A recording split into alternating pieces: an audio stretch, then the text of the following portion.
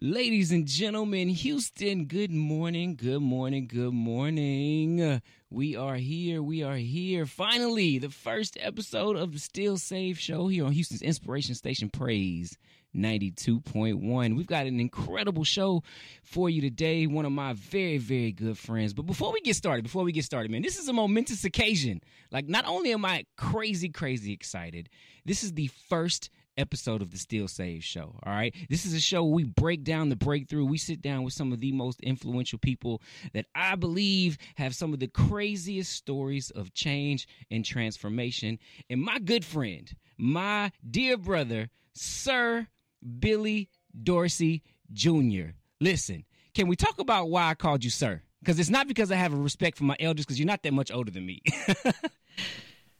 Hey, so God has blessed. Let me start by saying how proud of you I am, how excited I am to be a part of the first episode of the Still Saved Show with my brother, David Settle. He's calling me sir because as of June 5th of 2022, I have been knighted. Had the opportunity, based on some things that God has done in my life with philanthropy and with music, to be recognized by the Royal Order. On June 5th of 2022, my family and I, my wife's family, we flew to Las Vegas, and the Prince of Spain flew over and did my investiture ceremony. And so henceforth and forevermore, I have the distinct honor of being known as Sir Billy Dorsey Jr. Man, listen, we are in the presence of royalty. Look, I still find that unbelievable, man. The fact that I always thought when you talk about knighthood and royalty, I'm thinking like swords and armor, and you got to speak with a British accent. You know what I'm saying? Like, but now I did see the sword. I did get a sword. You did get a sword, right? Like sword. A very, very big sword. How heavy is the sword? It's heavy. It's a real sword. It's a real broadsword. But no British accent. No British accent. I don't think I'm very good at the accents, brother. Yeah, never try.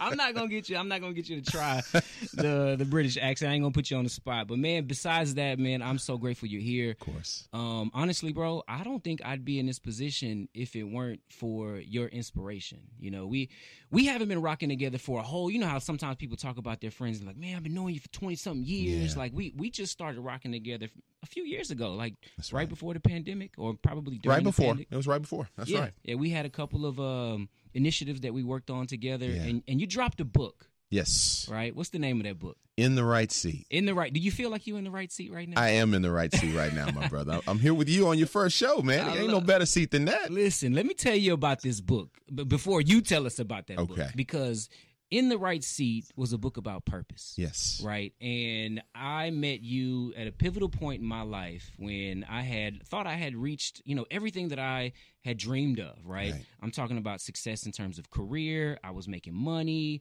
great marriage, lots of kids, house. Lots of kids. Don't slide past that, bro.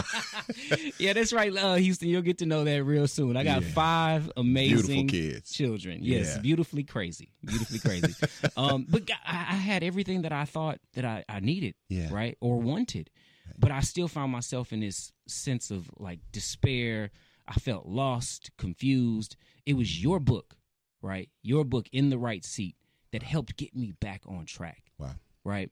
So tell us a little bit about that book, man. To God be the glory, brother. The heart behind the book was, I believe that God created all of us with a purpose, that he placed something deep down on the inside of us that if we don't find it, we spend our whole lives yearning for. And I feel like depression and despair and all of the emptiness that so many of us feel is a direct result of us not operating in that place of purpose that God created us to have. So in my journey, which I know we'll talk about during the course of the next hour, I have found that there is a pathway to find that purpose. And I've seen it not only in my own life to becoming, in the position that I'm in now, but also when you go back and look at the lives of people that we admire, celebrities, entertainers, business executives, doesn't matter what the industry is, there are 3 factors that always intersect, that align, that define their purpose, and that's their passion, that is their proficiency or their skills, gifts, and talents, and it's their positioning. It's the relationships that they have. When I look at you, I know that you've had the gift and the talent, among many others, of just being a great host, being a great MC, having that personality, that character, that charisma. You too kind. kind, man. No, I get lucky sometimes. Anybody that knows you would say that I'm telling the truth there. So you're my brother, and I'm here, and I'm proud of you, but I'm also saying it to use you as an example. You have a passion for reaching people. You have a passion for imparting knowledge. You have a passion for seeing people live their best lives. And then you got the positioning of being here at one of the most incredible radio stations in the country as well. The most incredible. The most. Okay, let's take one of the out of there and say the most incredible radio stations. So when you put those three factors together, you are in your right seat now. And it's why today is such a momentous occasion. So when you are able to help point people in the right direction and help them to identify that no matter whether you're a singer or an athlete or whatever, because we tend to look at celebrities and athletes and say, oh, they're in their purpose because we can see it. But all of us have a purpose. You just have to find those factors and where they intersect in your life to find your own right seat. No, absolutely, man. And it's almost like you can't really have one without the other, because we've seen so many stories, right? Like these incredible talents, these very gifted people, especially in the realm of basketball. We've all seen it growing up, playing ball in the streets, right? Yeah. And you're like, man, that dude is so good. Why didn't he ever make it to the league, right? He was passionate about it. He might have even been proficient, but he never positioned himself, right? That's right. Or sometimes people can position themselves. They might have the proficiencies, but the passion isn't not there, That's right? So it takes all three. And what do you call it again? The intersection? The intersection. The nexus. That's it, right? I always knew. I was like, man, it's some sort of matrix term, right? When you're in the nexus. That's right. That's when you know it's like it's you're gelling, right? That's right. It's that moment. The vibe is right. The energy is right. It's like, man, it's like you start to glow, right? Come on, Leroy. Yeah, that's what I was looking for. The Last Dragon. But anyway, man, that again, I can't thank you enough for writing that book. I appreciate you for that, brother. That book really led me out of that place. It gave me the pathway. It gave me a blueprint. I literally studied it. I read it. I dissected it. And I took notes. I was like, what am I passionate about? Yeah. Then I started asking myself, what am I good at? And I did this in my 30s, right? This is something that I did, I guess you call it a midlife crisis, whatever, right? I was writing down, what am I good at? And then I started writing down, okay, well, what circles am I involved in? Where am I already positioned? That's right. Not where I want to be positioned, right? But where am I currently serving, right? That's my right. church, local community service initiatives, right? People that I know. And it helped lead me to this point. I love that. Which is something that I'm going to announce later, but we'll get to that. I got you. One thing I forgot to mention, and I do this all the time just to give you a hard time. We got a Grammy Award winner. Here he goes. Yes. Did you bring? I was hoping you'd bring the Grammy. I know you don't just carry it. You should have texted me and told me. I could have grabbed a couple trophies out of the closet. I've never seen a Grammy in person. Yeah. But man, what was that like winning a Grammy? And what record was it that you got the Grammy on? The best feeling in the world is knowing that something that you have done is recognized by the greatest authorities in the industry in which you do it. And so being a part of a record that's won a Grammy, being a part of records that have won Dove and Stellar Awards, having that, one thing I said on an interview many years ago, I said forever, for the rest of my life, people will always refer to me as Grammy Award winning, and I can remember being a kid and watching Michael Jackson and Quincy Jones when they had those armful of trophies. And that was, as a child, that was an aspiration for me. I knew that I had a gift for music. I knew that I would write songs. I knew that I'd create things that would touch the world and impact people. But when the industry that you're in, because the Grammys is voted on by your peers. Yeah. So when people that are in the same industry that have put in the same time as you, when they acknowledge what you're doing, it's an incredible thing. So the Grammy win was 2013 for Lecrae's Gravity album. Yeah. One of my and favorite. we did 10th Avenue North Higher song on Lecrae's Gravity album. Yeah, it's so dope, man. When hip hop artists can come together with other worship bands, it really created a magical moment, man. Yeah. Magical moment, man. You've had an illustrious career. All these things that we've just listed off. One thing that many of you out there might find surprising is that my homie has not always been at the top of the mountain. That's real. Right? How does somebody like yourself end up homeless? You want the long story? Take me back. We got an hour, bro. We got an hour. You and I can talk for hours. I need to go back to the beginning. Because first of all, let me paint the picture. You also come from a great family. Yes. Right? Your dad is a bishop, pastor. An apostle. I'm a bishop. My dad's an apostle. There you go. So he's a pillar in the community, yes. right? And so it's not like you have this tragic story. You know what I'm saying? So take me back to how somebody like yourself ends up without a home. Gladly. The long story short, my brother, the big thing for me was I signed a record deal I had the dream. Same thing we're talking about now. I when I was a kid, I knew that music was going to be my path. I pursued singing. I pursued songwriting. Very young age, I was singing in the church. Every time somebody would give me a microphone, you couldn't pay me to stop singing then. And got a full music scholarship to Louisiana Tech, started working, singing with my gospel choir, my group. My brother Emmanuel and our older friend Lamont formed a group called Serenity. We thought we were the Young Commission. You know, I was Marvin Sapp. My brother was Mitchell Jones, you know. and so, you know, we had that type of a group that we put together. And we got discovered while I was 19 years old at Louisiana Tech. We were open for the Mississippi Mass Choir at my college. They came to Louisiana Tech and performed. Their road manager was an A&R for a record label based here in Houston that was with Polygram. I'm going to tell you how long ago that was. I bet that's a name most listeners have not heard in many years. But so we were performing at our college. They heard us and said, we got to sign you guys. Y'all are the future of gospel. That was their thought of us then. They sold you the dream. They sold us a dream. And I think they believed it too. The media back home did a big thing covering us. We had a big signing party like it was a major event. And so I moved to Houston. I remember vividly finishing my last finals my junior year of college, and my dad came and moved me out of my dorm, moved me to Houston, Texas, where the label was based. We were going to start. V. Michael McKay was our first producer. Most of what I know about songwriting, I learned at his feet. And so we came to Houston, started working on that first album. And Dave, they tried to replace my older friend that was in the group with us. His name's Lamont Scott, because he was married. He had a family. He had a home. He had a career in Shreveport, where we're from. My brother and I we were teenagers. We didn't have a family. We didn't have any of those things. So they wanted a group. We could go where they wanted. But at 19, with loyalty, you ain't understanding you're replacing him for a business reason. It's no, we were a group. We came together. We worked together. You heard us as a group and signed us as a group. If he doesn't stay, I'm not singing. And they froze our contract out. Ouch. So that's how I ended up homeless, because I didn't have any family here. The one family member that I had, her name was Margaret Ruth James. She was my great aunt. She lived here, and my brother and I moved in with her. She died of cancer that same year. So I had no family here, and instead of me going back home, you mentioned my family. Their door was always open, but my pride kept me from going back. Ooh. Keep in mind, I said the media at home covered it. We were like local celebrities. Anytime there was a concert or something happening in Shreveport, where I'm from, we were the ones that they would call to come open the concert. We were the ones that they would say, oh, they're next. They're about to do it. So imagine going through all that, signing a big record deal. The newspapers covered all those things, and then you lose that deal and have to come home. I wasn't going to go home that way. And I have two younger brothers. I'm the oldest. So as a brother, you understand the last thing you want to do is show your little brothers that if life gets hard, you can turn tail and run home to mom and dad. No, we're going to figure it out.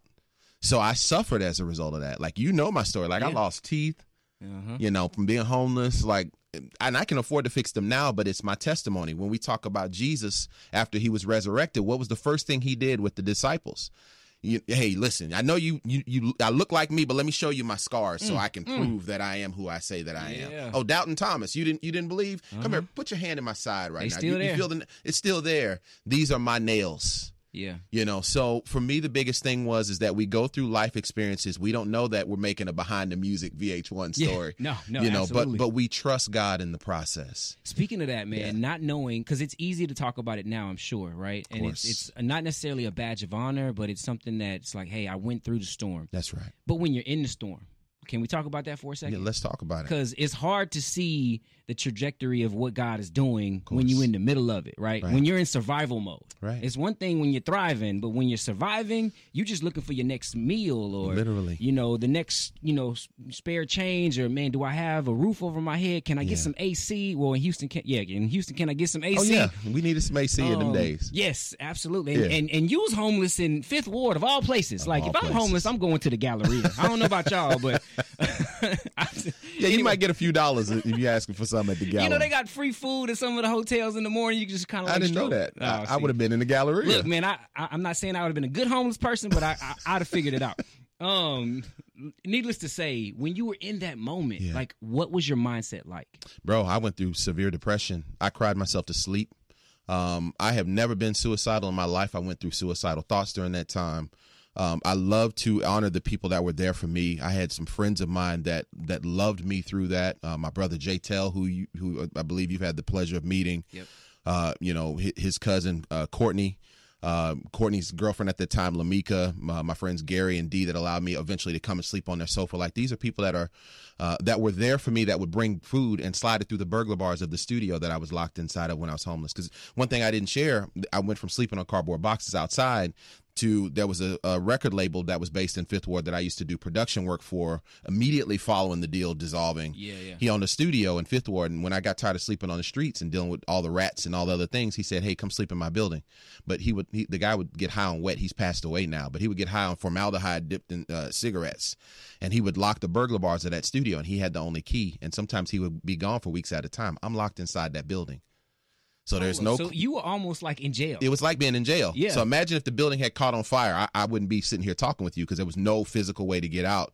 And so the people I just named, my friends that I love more than anything in the world, they would come and bring food and slide it through the burglar bars of that building to make sure that I was able to survive. Like, I went through a level of deprivation that I had not seen. When you look at homelessness on TV and films, they don't show the ugliness of it. What's the name of the movie with Will Smith? The Pursuit of Happiness with him and his son? They give you little glimpses. But it's a whole, imagine that being your entire reality day in and day out. Bro, if it wasn't for God, I wouldn't have made it through that at all. For God and for those people that I named that I love dearly, I wouldn't have made it through that. Yeah, no, absolutely. Yeah. Absolutely, man. And coming out of, so talk to me a little bit as you progressed, right? You had people that kind of help you out, pass your food through the burglar bars, sleep on the sofa. Was there a plan in place as you were like, hey, man, I can't do this much longer, right? Like, what did you begin to formulate a plan? Were you just reaching for scraps? Like, talk to me. How did you really like pull yourself out? And I know it's a loaded question. It's okay. But let's take it by step by step. I got you. There was a night that happened that people that know my story have heard me share before, where my friends that I just named, I believe it was J-Tel, Smoke, and Lamika, Courtney and Lamika, had just brought some food from Fiesta. I still remember the Fiesta bag, caramel popcorn, the lunch meats, and all the things they brought for me.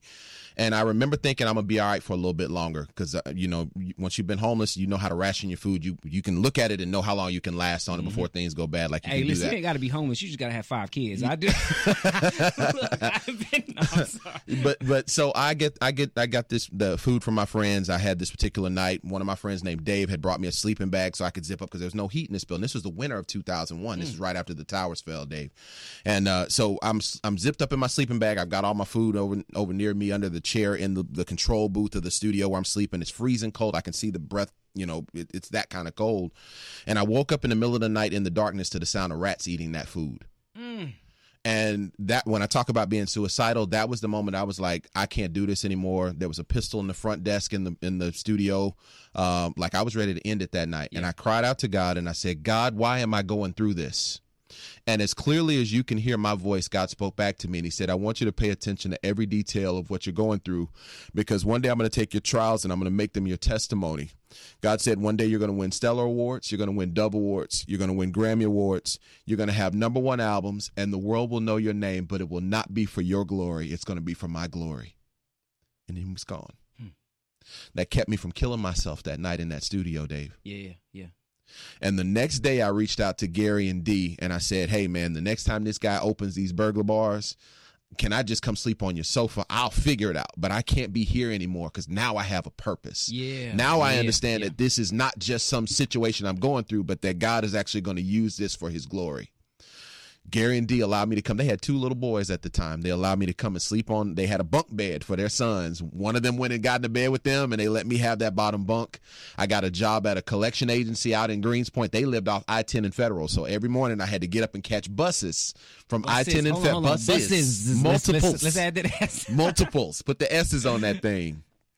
From I-10 and Federal to downtown to Greenspoint every day. And I used the money I earned from that collection agency to build a studio in my apartment. How long did that take? Man, I was homeless almost a year total. A year total. So for a year from the time I was on the streets to being in an apartment, putting together like a little studio. Right. And J-Tel and myself, and we had another brother named Maestro, that we formed a team called Lifeline. We started writing and producing music for everybody. I would go to that job all day, be in the studio all night with my brothers creating music. The music we did got discovered on a website called PMP Worldwide, which is where record labels and A&Rs could go to listen to music. They would list all the artists that were working. It's like a looking list today. This is before IG, I assume. It's before IG. Yeah, way before IG. Don't date me on here, man. Don't date me on here. Sir, just said Billy polygrams. I'm already dating myself. But PMP Worldwide, the owner of the studio that we were working out of outside of my own space, his name's Copilot. I want to honor him as well. He paid for us to get on that site. And so like if Lil Wayne's looking for stuff or in the gospel world, Kiara Sheard or whoever, you can submit as a creative your music, and then the labels and A&Rs can go into those submissions and listen to the work. And you pay for that access. A guy named Nick Vello that worked for Beluga Heights, which is J.R. wrote him. He did Rihanna's SOS. He was dating Britney Spears at the time. He's a megastar in the pop. Jason Derulo and Sean Kingston are his artists. He discovered them. So all their early music, he produced it so people know who he is. His A&R, Nick Vello, was in their back office at Beluga Heights in Beverly Hills. I'm just coming out of being homeless and found our music on the internet. And I still have the email now where he said, hey, love your music. Let's build. And within a few months, Jay Tell and I were in Beverly Hills writing and producing songs for we were writing at that time for a bunch of established artists that JR had relationships with. So we were taking shots at Plies and T.I. and B.O.B. and Nicki Minaj and trying to write songs for Britney Spears. And all the songs that we were submitting were gaining acclaim and being well respected. And Nick knew Lecrae. Yep. So as he got to know me and heard my story, he reached out to us. He's like, hey, man, you guys started doing gospel rap? And I'm like, nah, gospel rap's whack. and to all my gospel rap friends in the industry that may hear this, no, I love you guys, but I was coming from a different headspace at that time. It was not what it is now. It's evolved a little bit. It's evolved a whole lot. But he kept insisting that we work with this guy Lecrae, and I'll never forget. Nick said, "Hey, man, he's gonna win a Grammy one day." He was already nominated for Rehab at that time, the previous album. And I listened. I was like, "All right, man, I'll listen." And he sent us that song "Background" with Andy Mineo when he was going by, what was his name, Light something. I can't remember what his name. C Light. Before he changed it to went by his real name, and it blew me away. And I remember Jay Tell and I went to go. I don't know if you guys know who Cheese John Williams is, who produced most of. That's my big brother. So we got to go sit down at his house in Dallas and just work on music. And I was still working at that same call center, same collection agency, and I'll never forget getting a call from Cheese January of the next year saying, hey, go to iTunes, you got the #1 record in the country. Ooh, bro, I yelled. I'm sitting at my desk, and I'm in a corporate office. I'm buttoned up, and I'm pursuing my dream by night, and I yell. I didn't know how else to respond in that moment.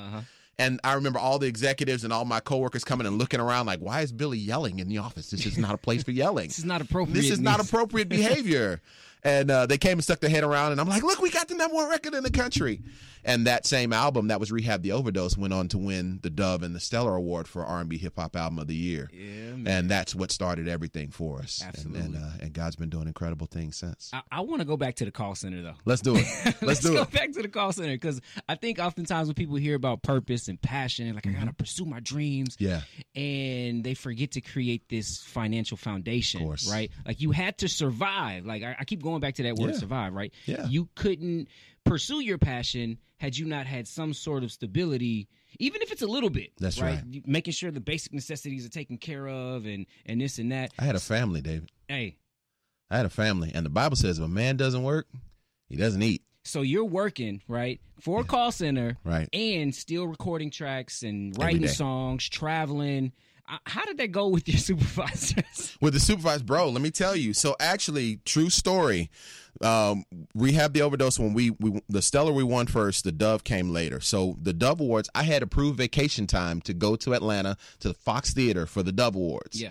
I took that whole week off, paid time off to go to Atlanta for the Dove Awards. I'm there with Lecrae, with the team. The award wins. I come back. I work the whole next week. They know that we won this award, and I was posting on social media, but it wasn't what it is today. Yeah.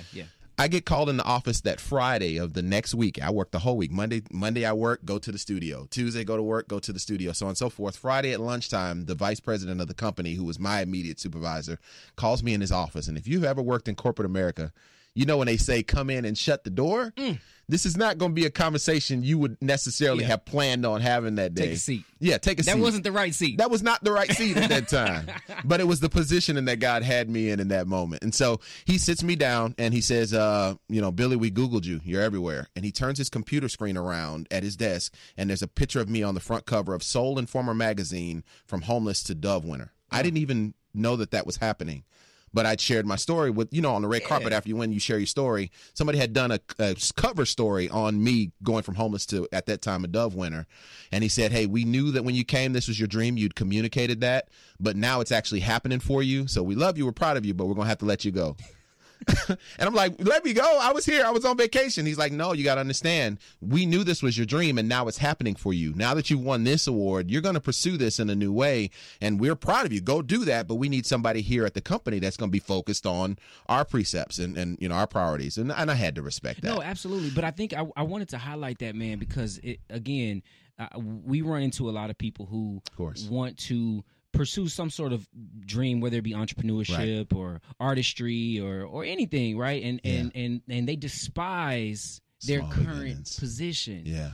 And I think that's the quickest way to get your passion or your purpose blocked. That's right.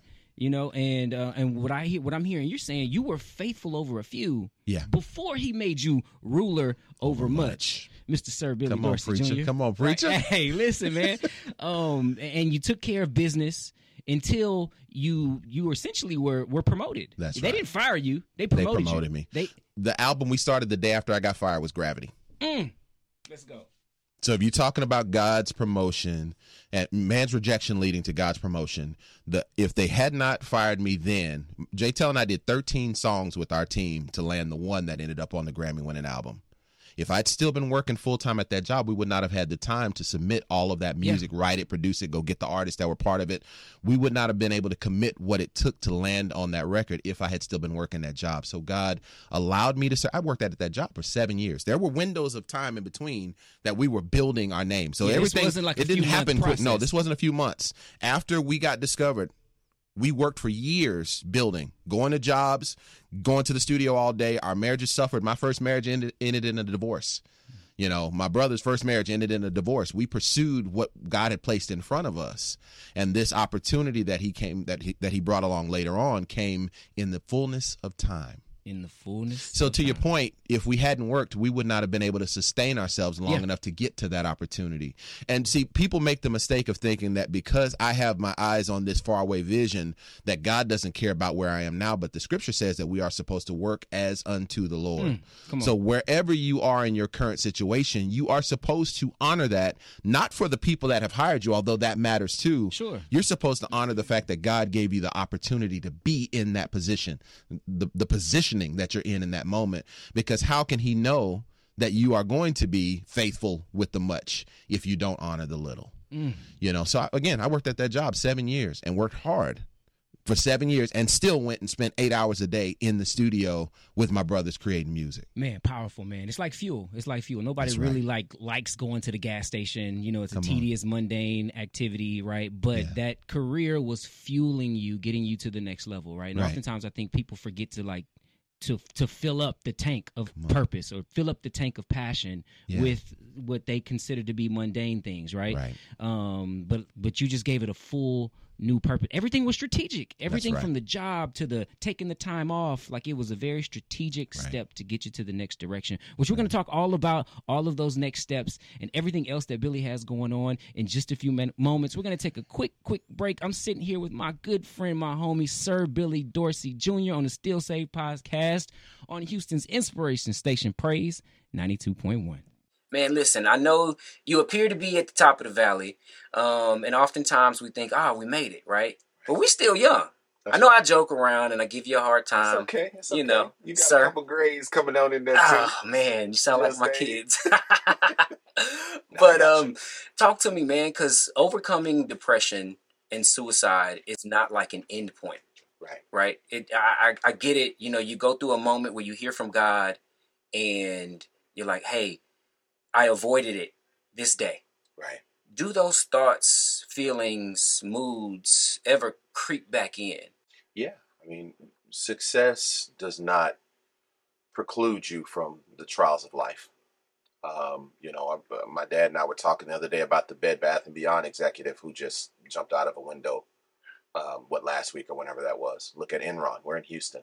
Yeah. Some of those people were worth tens to hundreds of millions of dollars. And when everything collapsed, they couldn't take it anymore and ended their lives. Those things don't go away. This as my brother. My daughter was born extremely premature last year. She was due to be born June 1st. She was born February 20th.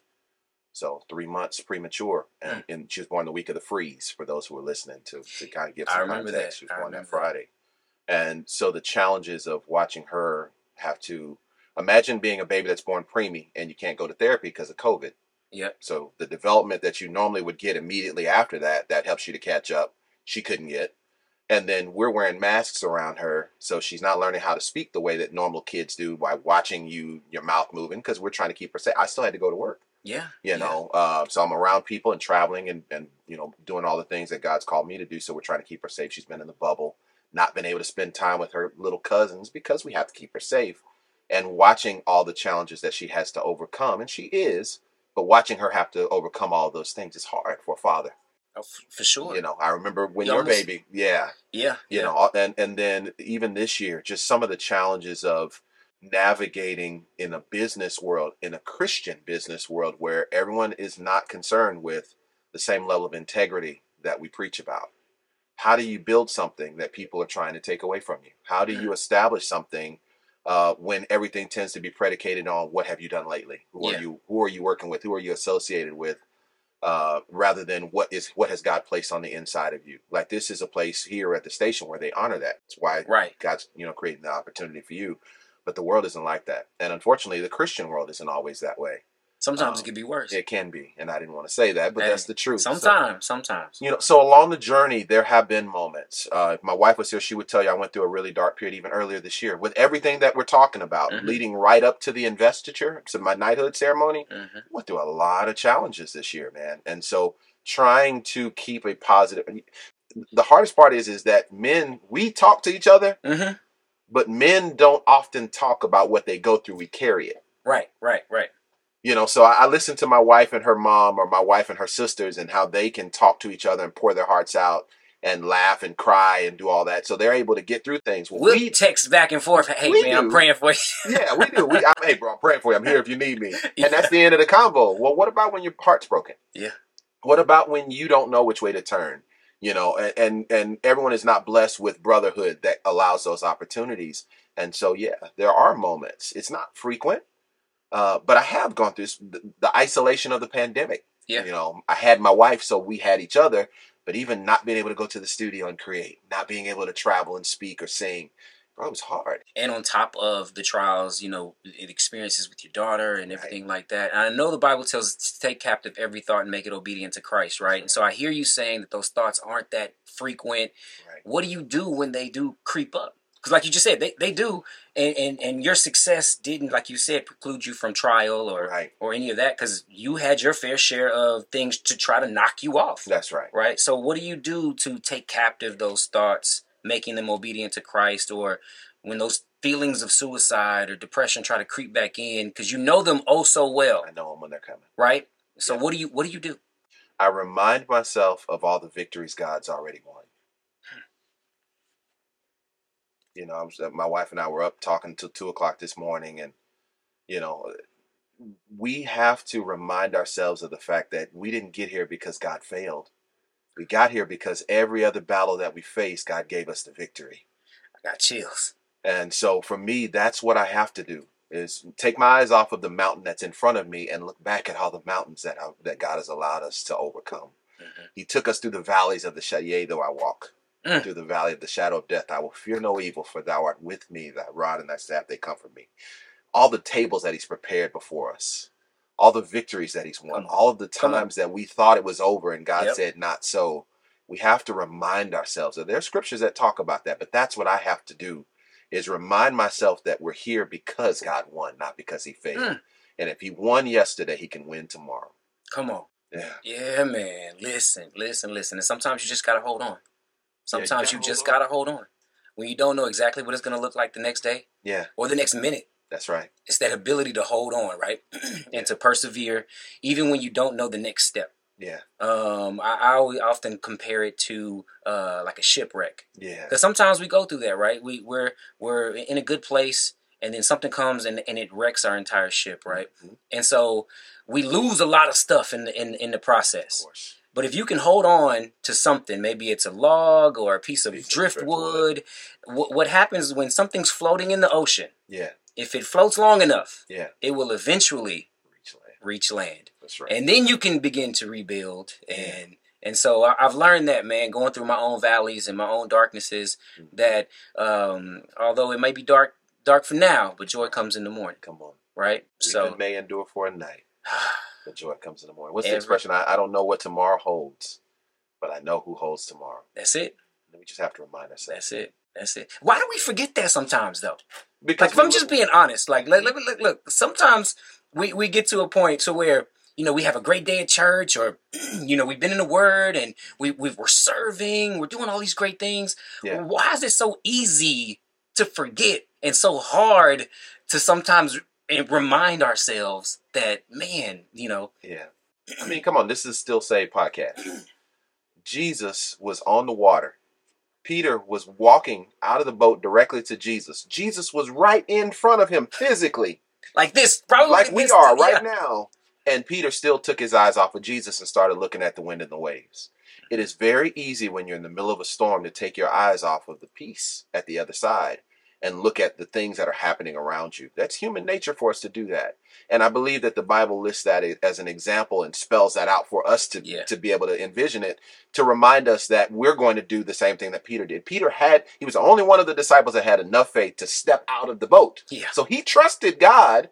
I wouldn't have stepped out on the water if Jesus wasn't standing there. If we're just being honest. If we keeping it 1,000, I wouldn't have stepped out. But Jesus is there, and he was the only one of all the disciples. Is that you, Father? Is that you, Lord? If it's you, tell me to come. Okay, come. And he stepped out on the water and started walking and still took his eyes off Jesus. That alone, like walking on water, should have given you enough confidence for the rest of your life. Right. Come on. And it ultimately did. Yeah. But in that moment, even in the midst of him walking by faith, to your question, the wind and the waves still get in the way. And it's easy for us to be distracted by it. And when we're husbands and fathers and we're trying to be strong for the people that we love that are depending on us, we can't show weakness. We can't. It feels that way. It does. Because if we break down, everything falls. And so it's so important to give ourselves grace to know that if Peter was in front of Jesus and still got distracted by the wind and the waves, so too will we. And it's important for us to remind ourselves that Jesus is still standing right there. We just have to take our eyes eventually off of what's happening around us and know that just as he reached down and grabbed Peter, he'll do the same thing for us. Ooh, man. So, given your background, you have now become a champion here in the city of Houston for homelessness and eradicating homelessness. Yeah. You've partnered up with the Salvation Army to do some remarkable things. Tell me a little bit about that and some of the work that you're doing now with the Salvation Army and some of the impact that you're having here in the city. Gladly. So in 2019, myself, my brother Jay Tell, Deborah Duncan, and the leaders from the Salvation Army that were present at that time, that leadership has since rotated out. We had the opportunity to go to the Jones family residence, which is where they house homeless women and homeless families. And we heard them share their stories of how the Salvation Army helped them to overcome homelessness and to get through that situation. One of the ladies, she and her husband ended up homeless because she had a car accident that damaged her back. Her husband had just started a job. He had to leave his job to take care of her. They ended up homeless with their 2 kids. Salvation Army took them in, gave them not only a place to live, but also helped them to get their finances together, taught them how to budget, helped her to get back in school. Now she works for NASA. Like, they've got those kind of incredible stories. And so what we did, those Billy Dorsey kind of stories. Man, those God did it again. Let's go. There we go. That's what I'm looking for. And so we listened to some of those families share their stories, and then we had the opportunity to create a project called The Safest Place, where we wrote songs based on their stories. The title, The Safest Place, comes from the mother that works now for NASA. She's a NASA engineer. That she said, when my family and I were falling apart, all we needed was a safe place to fall apart. And so immediately I started typing in my phone, and she's crying and sharing the story. She's probably like, oh my God, he doesn't care about what I'm saying. She's like, do you need to get that? I'm like, no. I'm writing song ideas based on what you're saying. Please keep talking. And we created a music project. You remember Jay Renee that passed away in the car accident? Yeah. Year ago, Jay Renee sang that song. She blessed us with her gift. Shout out to her mom, Lindsay, and to Dada, her manager and friend, that allowed her to be a part of that with us. We brought artists from across Houston, Nina Sims and some other talented artists, to sing the songs based on these families. And we created a project, and then we created an NFT. So it's got 10,000 pieces of art, because we know Salvation Army already does so much good. Their catchphrase is doing the most good. That's what they do. But so many people think of them as only disaster relief. Like there's Hurricane Ian. We know that they're there helping right now, but they do so much more. And we wanted to use our platform to help shine a light on that. So it's the music project. It's an art project. And then we just finished producing our first documentary. Yeah, man. November 10th. With those same families sharing their story in the creation of the project. It's already brought in more than $3 million. And it's already helped to house 950 families. That's families that were homeless. I'm not talking about shelter them. I'm talking about put them in homes for themselves. 950 families that this project has already helped. And we haven't even done the official launch. Well, it was yesterday. So I am excited about that because I believe that if God allows you an opportunity and a platform, that you have a responsibility to use that to impact the lives of other people. And I get to do that with the Salvation Army. Man, how does that make you feel?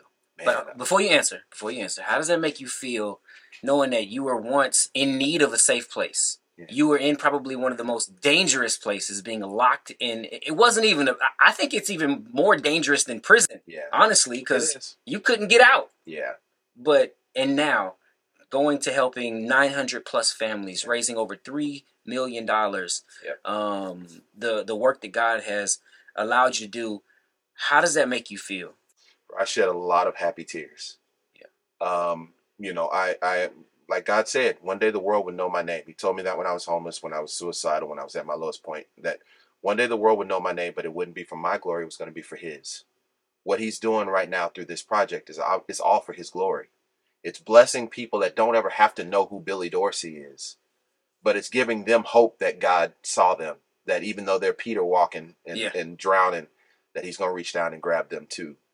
And if I do nothing else in my life, the fulfillment that comes from knowing that we're helping these people and transforming their lives. I get to meet those families and see their kids running in their yards. And, part of the documentary, we go to their homes and go to see them. Yeah. Bro, it's the best film. Man, I can't wait to watch it, man. November 10th. I can't wait to watch it. Yeah. You got documentaries, you got the book. You've been a producer, writer. Yeah. you kind of alluded to being able to sing earlier on. Are you gonna take advantage of the vocal abilities at some point? Like, you are one of the few people that know this. My wife obviously knows it. I have a meeting with Monarch Music with my friends Omega George and Darnell and Gina over at it was E1 for those listening, but it's Monarch Music now. October 18th, I'll be there. The double words of the 18th. We are going to do another Billy Dorsey album. So that's going to happen now. We're starting that process. And I'll share for those listening, my focus in this one isn't to sing as much as my marathon or my other records I did. This one, I actually want it to be something. I'll share what parts of the vision I can share publicly, and we talk offline about the rest. But I feel like with gospel music, the legends are overlooked. Yeah. I feel like in black music is the only style of music, or the only, I don't want to say genre because there's multiple genres in that, but only category of music where we don't honor the people that influenced and inspired us. And I want this record to be something that combines the people that inspired us, that are still living, that are still vibrant, still gifted and have it, with the artists they inspired. So the project is, I don't know if this is the title, but the idea is evolution of gospel. So I want to be more of a DJ Khaled. You saw my post with DJ Khaled I saw that. I want to be more of a cheerleader for the talent.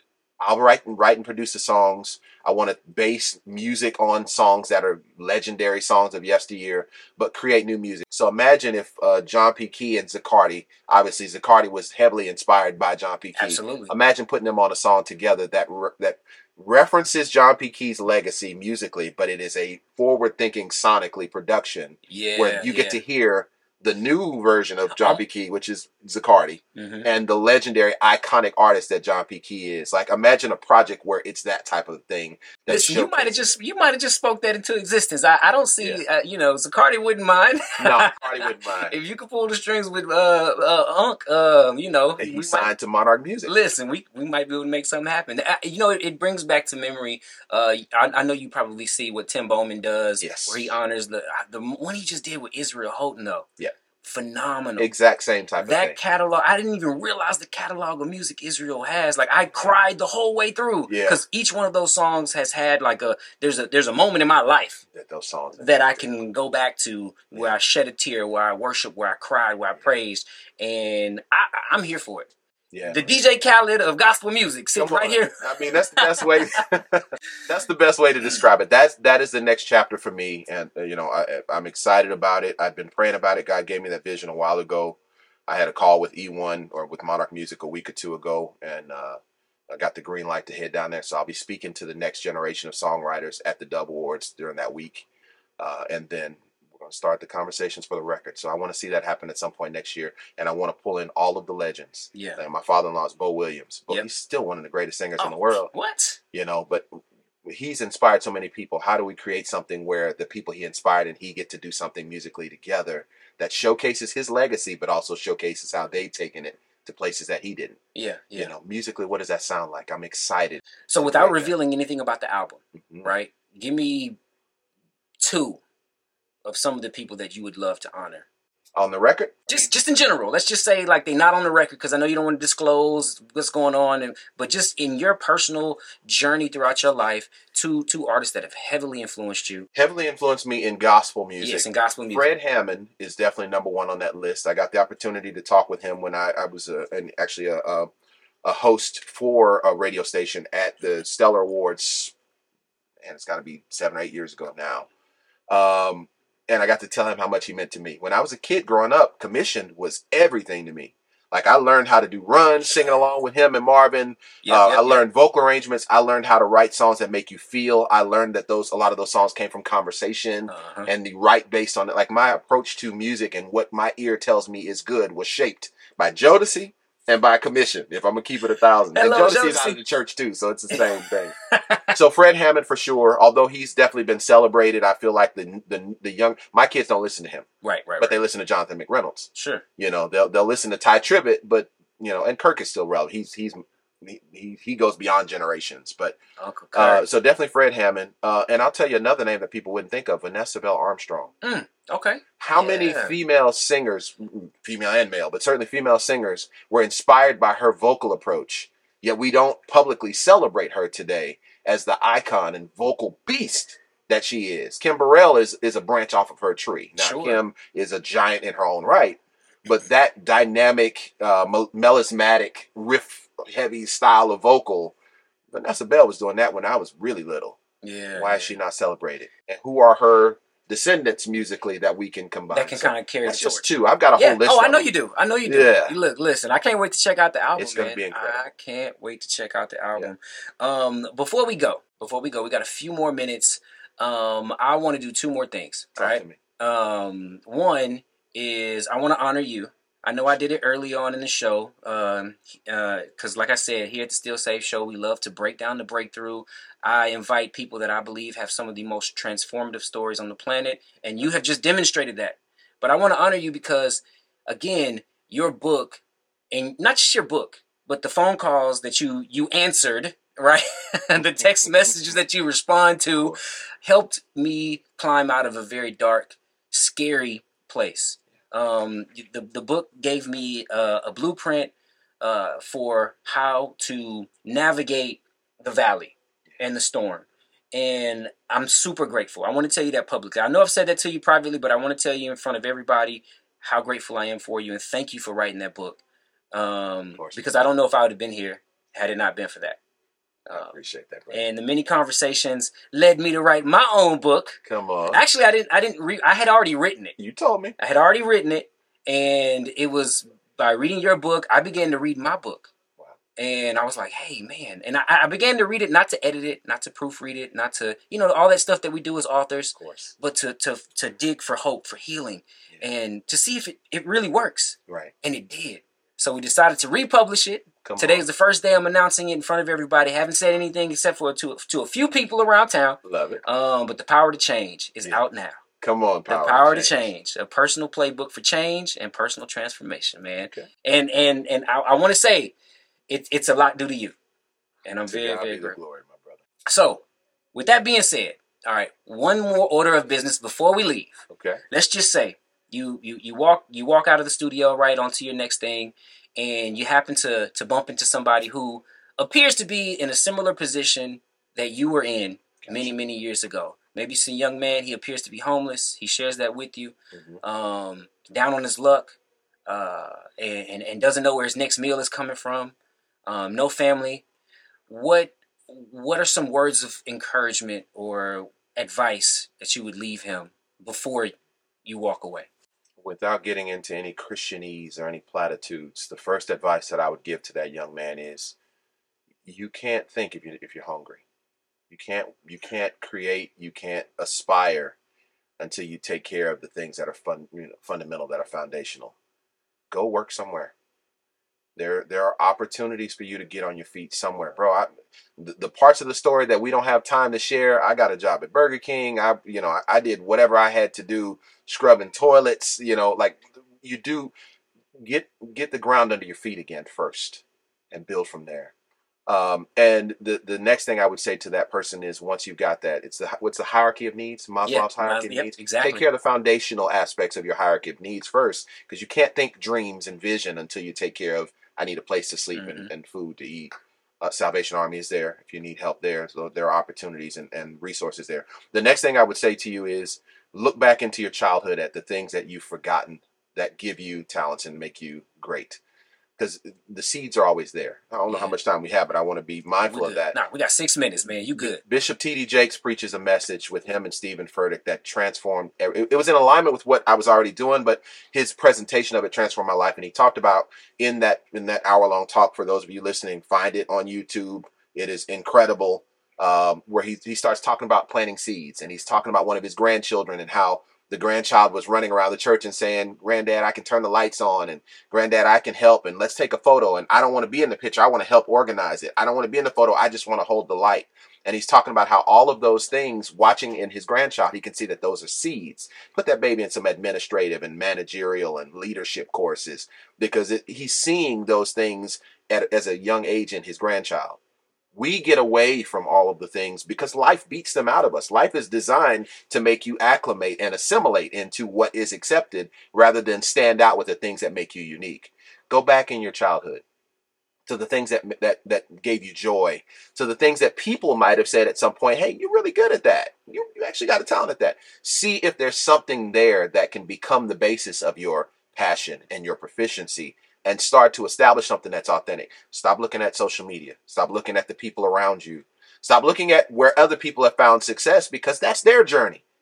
You have a road and a path that is unique to you, that is unique to what God has placed on the inside of you, your life experiences, all of those things, that if you can find the core of that, the seeds, to Bishop Jake's example of that, that's going to bring forth the tree that yields the fruit that transforms not only your life, but the life of everyone around you. So first, get your foundation right.